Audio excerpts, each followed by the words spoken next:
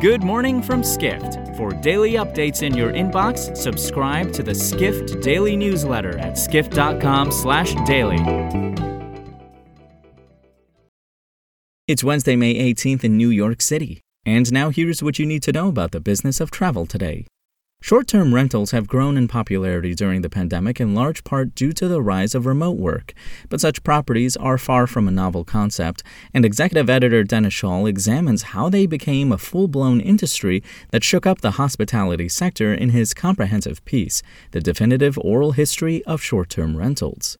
Schaal interviewed more than 30 executives for the oral history, including founders, co-founders, CEOs of short-term rental brands, online travel agencies, as well as of property managers and hotels.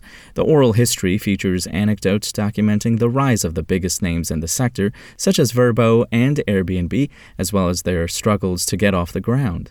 David Klaus, the founder of Vrbo, said he had to learn how to master the internet during the 1990s to help launch his company.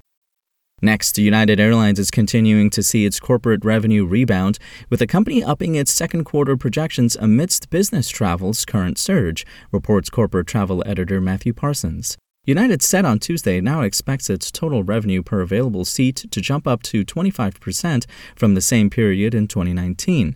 The carrier had previously projected a 17% increase.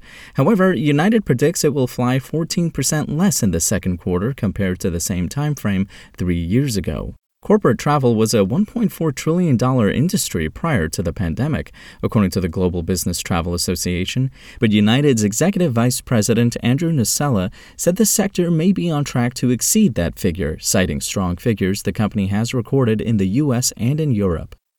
Finally, tour operators have come out against states increasingly passing anti-LGBTQ laws. However, those companies are still taking guests to those destinations, reports editorial assistant Rashad Jordan.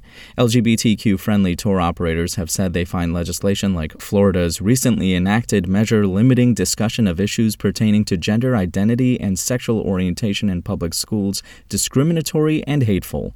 But executives such as Greg Kaminsky, the co-founder of Our Family Vacations, have said, despite their anger about the new law, they would continue to take guests to Florida.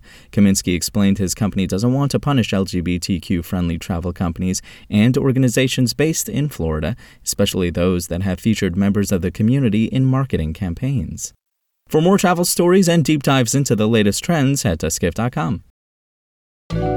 To find these stories and more insight into the business of travel, subscribe to the Skift Daily newsletter at skift.com/daily.